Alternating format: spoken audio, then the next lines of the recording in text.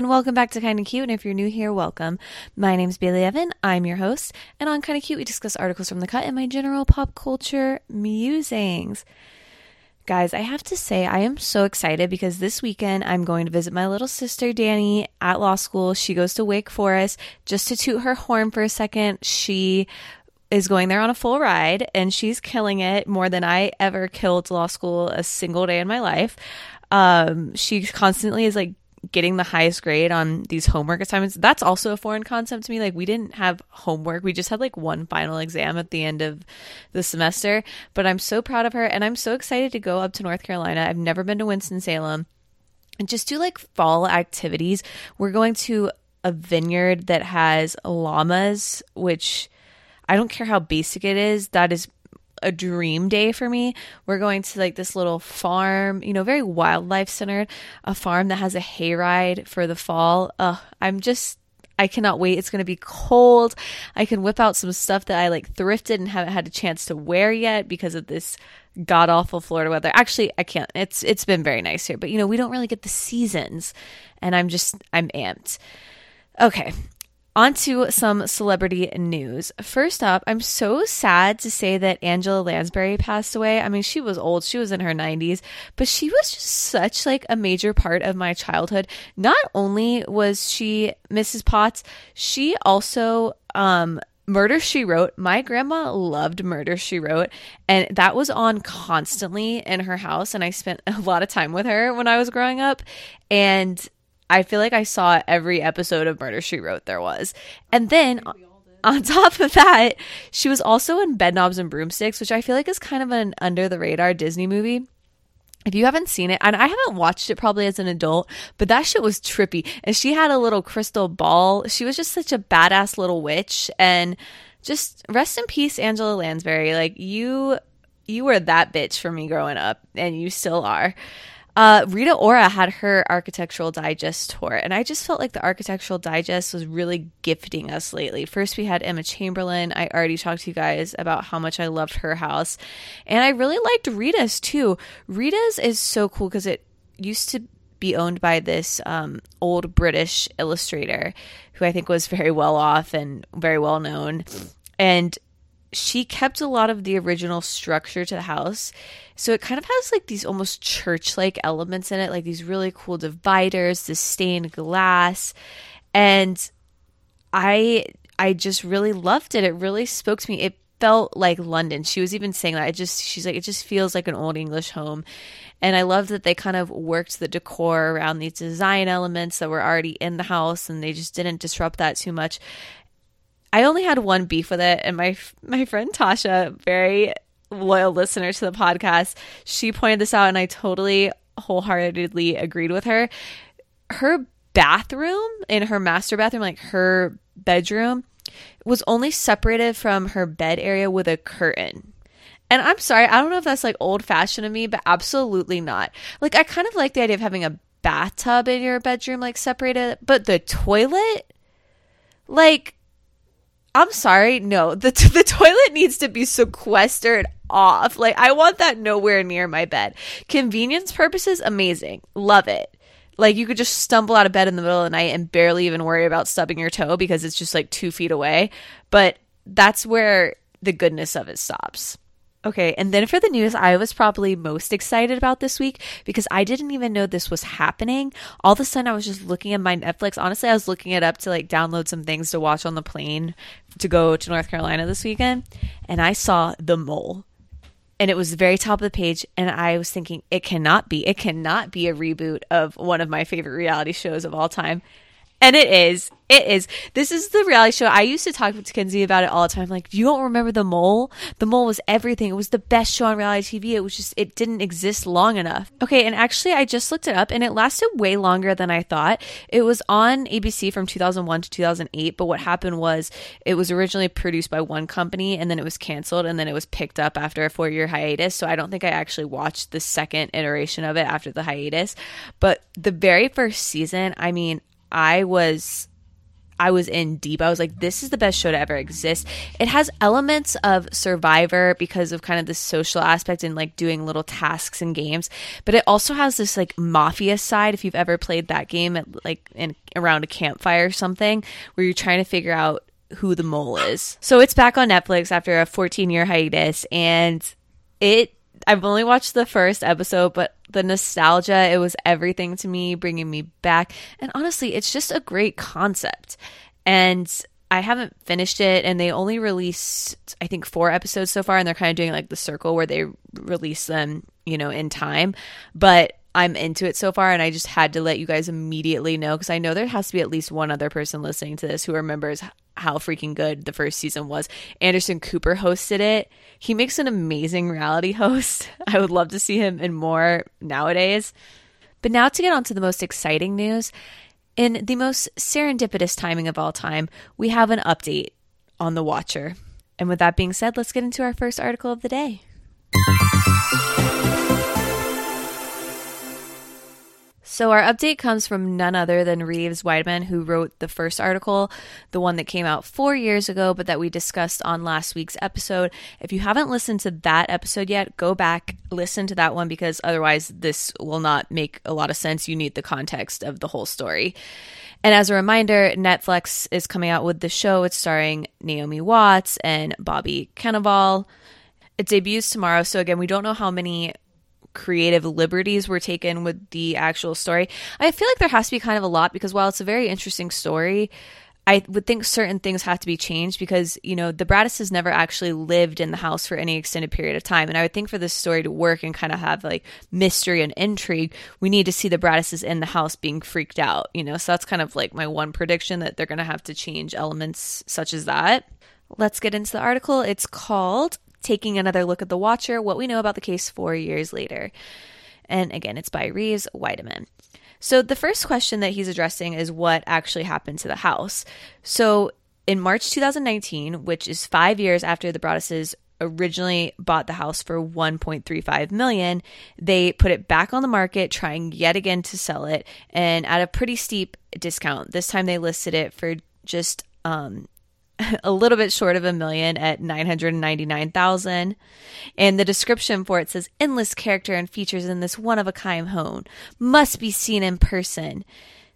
And really what they were hoping for, and this was hinted at in the earlier story, is for a builder to just come in, take it, tear the house down, and kind of be done with this whole horror story behind it. But instead, a young family in the town agreed to buy it, and they purchased it for $959K, which was a loss of about $400K. And that's not even including, the agent's cuts and everything they had paid in property taxes, which were apparently $100,000. Guys, I pay like $1,200 a year in property taxes. So I'm shook that it is that much. And for anyone who thinks that all of this was like a money grab, Derek Braddis, who was the dad in the story we talked about last week, he showed the author Reeves his 60th mortgage payment he had made on this house that his family never lived in, and it was in the amount of roughly $5,500. And so when the sale finally closed, the Braddises asked their real estate attorney to give a note to the new owners that said, "We wish you nothing but the peace and quiet that we once dreamed of in this house," which is kind of ominous, but like, I guess also kind of sweet. And they also attached a photograph of the Watcher's handwriting so that the new people who lived in the house would recognize it if it ever showed up, in case like he went by a different name or something like that. They would recognize the handwriting. But as far as we know, the new owners of the house have not received any letters from the Watcher. As to whether there's been any developments in the case, it's kind of a mixed bag on this. So the mayor of Westfield back years ago said that the police's investigation was exhaustive, that it left no stone unturned. But obviously a lot of people disagree, considering they didn't even talk to all of the direct neighbors of the Braddises.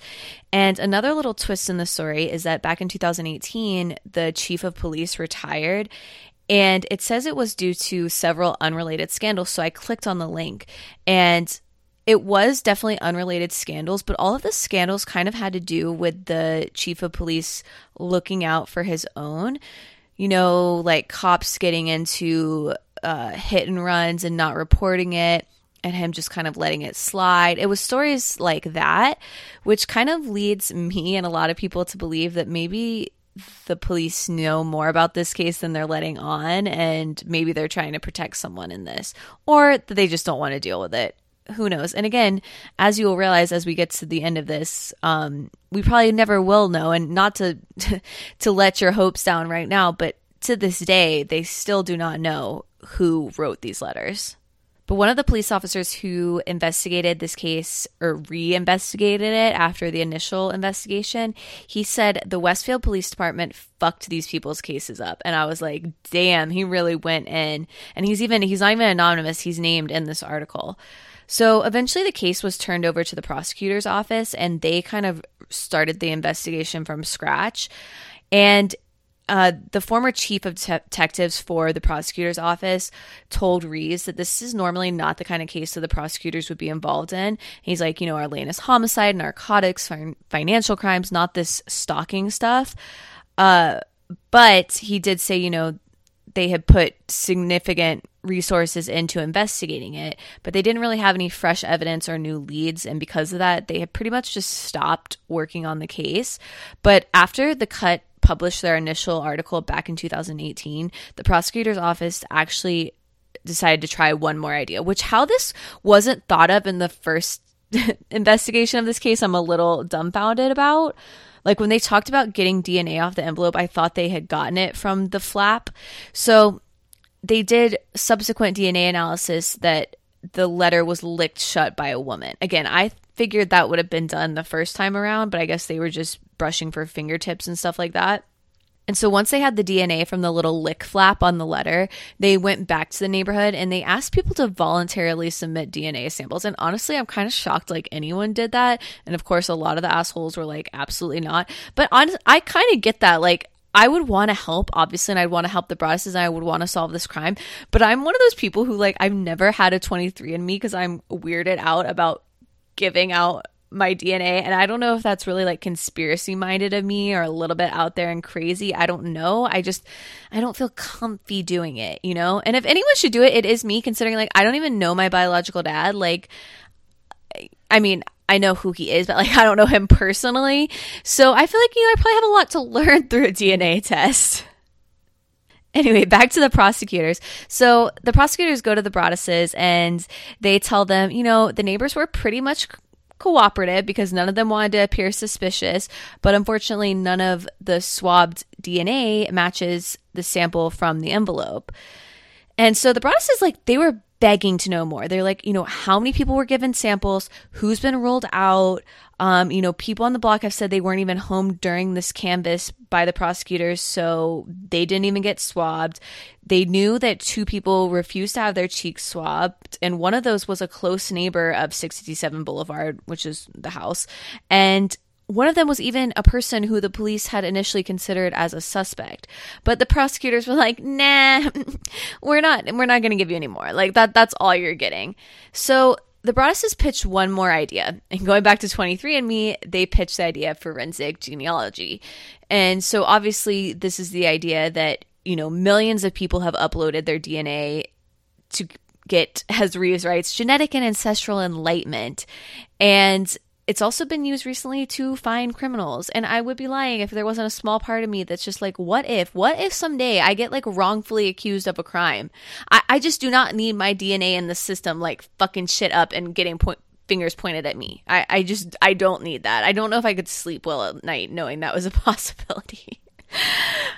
Even that being said, like my fingerprints are definitely on file in multiple places. I've gotten fingerprinted to become a lawyer. I'm trying to get my realtor's license. My fingerprints are all out there. So it says that some researchers believe that roughly 90% of Americans of European descent can now be identified based on DNA uploaded to these databases, which is insane. Because that's the thing, is that even if you don't give your DNA, part of the ways they figure this out is that they can just track your relatives so closely if they have a sample of, the criminal's DNA. And it is kind of crazy that they can pinpoint it so closely because of this. And as the article pointed out, and I just sort of touched on, it's increasingly being used in cold cases and kind of reopening these things that people thought there was no hope in them ever being solved. And Derek Broaddus had actually connected with a company that was willing to take a look at the case if the prosecutors would share the DNA. But the prosecutors, again, were like, nah, the office has never used that technology before, so they couldn't justify doing it for a family that just received a few threatening letters when it had unsolved murders and rapes to deal with. Again, it's like, I get it, but this family, like, they're willing to payroll this. Like, they just want you to turn over the evidence. And that's, to me, is when this gets a little bit murky and sus, because it's really no harm, no foul on the prosecutor's part to be like, you know what? Sure. You want to put up the money for that? Go off. Go do your thing. So I'm, again, puzzled by that. It sort of makes it seem like they are covering something up, which is probably not the case at all, but it becomes suspicious, So in an email that Derek wrote to Reeves, he was just like, we lose again. I think he's feeling quite dejected at this point, as I'm sure many people are who are following this case. And they reached out to the prosecutor's office for comment, but they declined to comment, saying that while the investigation isn't active, it also isn't closed, as their reasoning why they didn't want to speak on it. So the next question that Reeves looked into was anyone mad about the DNA roundup? And apparently at least one person was, because an anonymous writer sent an email to several local. And this is how it reads. It says, what gives the authority to the prosecutor's office to go door to door and demand DNA samples of residents without a warrant or judge's order? And the author identified himself as Malcolm Mannix. It went on to say, even if the watcher is caught, what laws will they be charged with and what jail time will they really face? Is this the best use of the prosecutor's resources? And in this Malcolm Mannix's opinion, he thought the best use of their resources was, quote, pursuing illegal aliens. So clearly this person seems like a real winner. I hope you can detect the sarcasm. Anyways, this clearly was like a made up nom de plume, if you will. And they tried to kind of look at hints of who this could be, but still it didn't really give them anything other than making them realize that this person probably had a working knowledge of 60s pop culture, because there was a TV show called Mannix that aired in the 1960s. And this kind of is in line with what people had previously thought, that this person was a little bit older based on like the salutations that they put on the outside of the letter. But they tried tracking down this email and they bounced back. But again, this is also so sus to me. Like, you couldn't get a digital forensic analyst in there to see what IP address this email came from.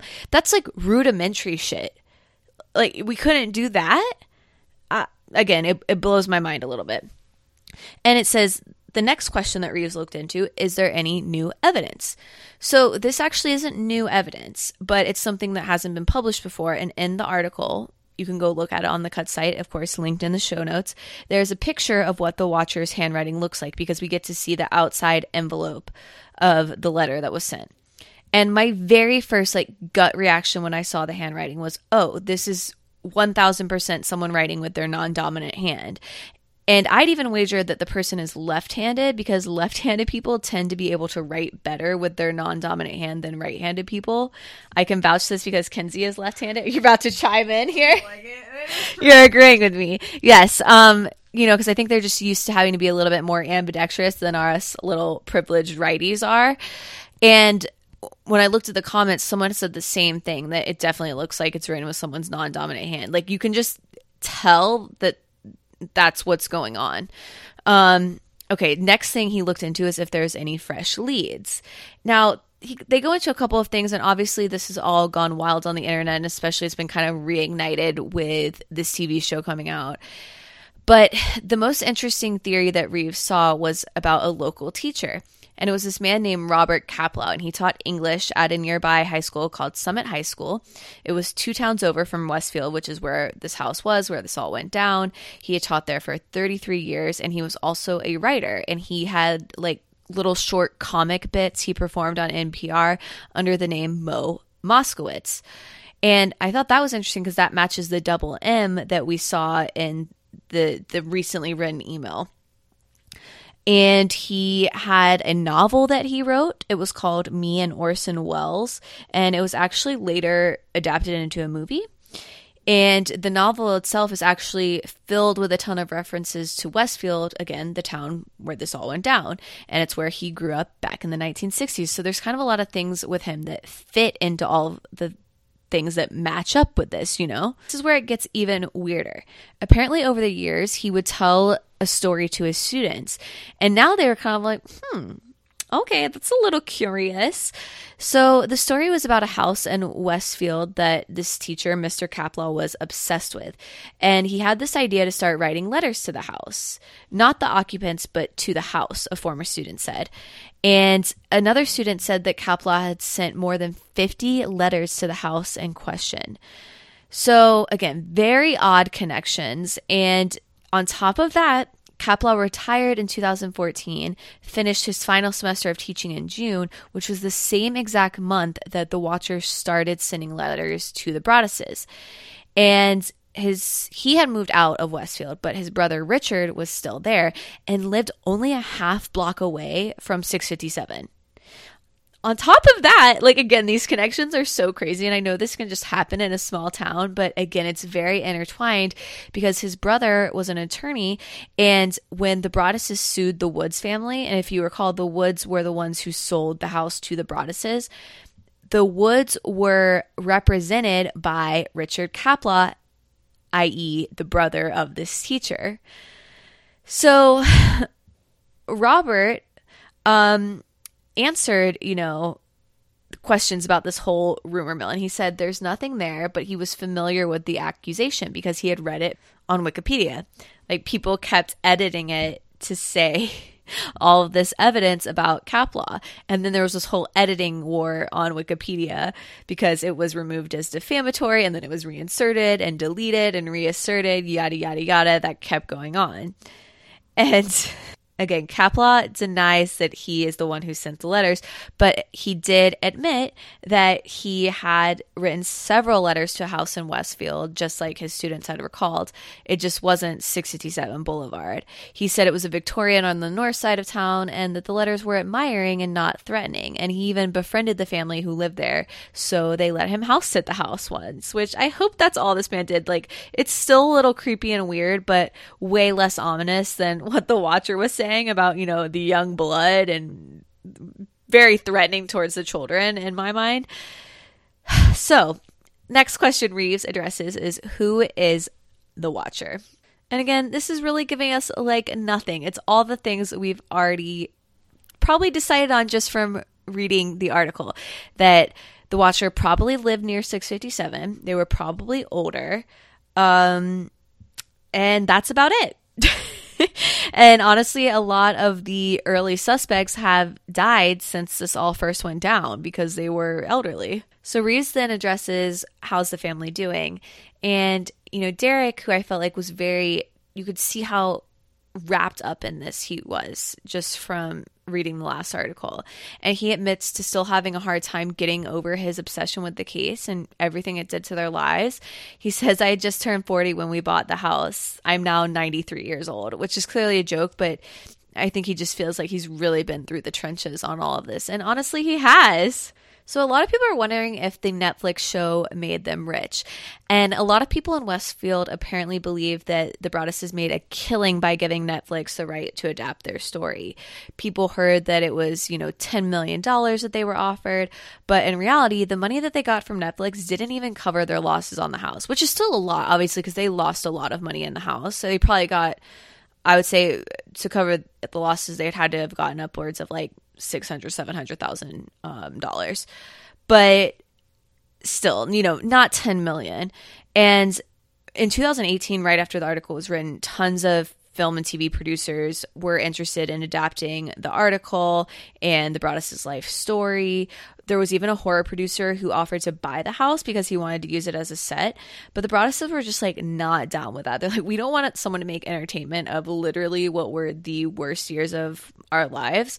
But then what happened is Lifetime ended up making a movie that, took enough artistic license that the Broadduses couldn't stop it from coming out.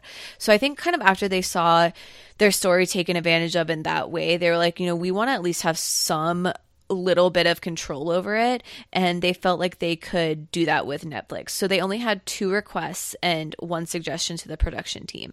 They asked that the show not use their name and that the on-screen family look as little like theirs as possible. And I actually don't know what the Broadduses look like, but I guess in the movie they have 2 kids rather than 3 kids, which doesn't really seem like that big of a change, but okay.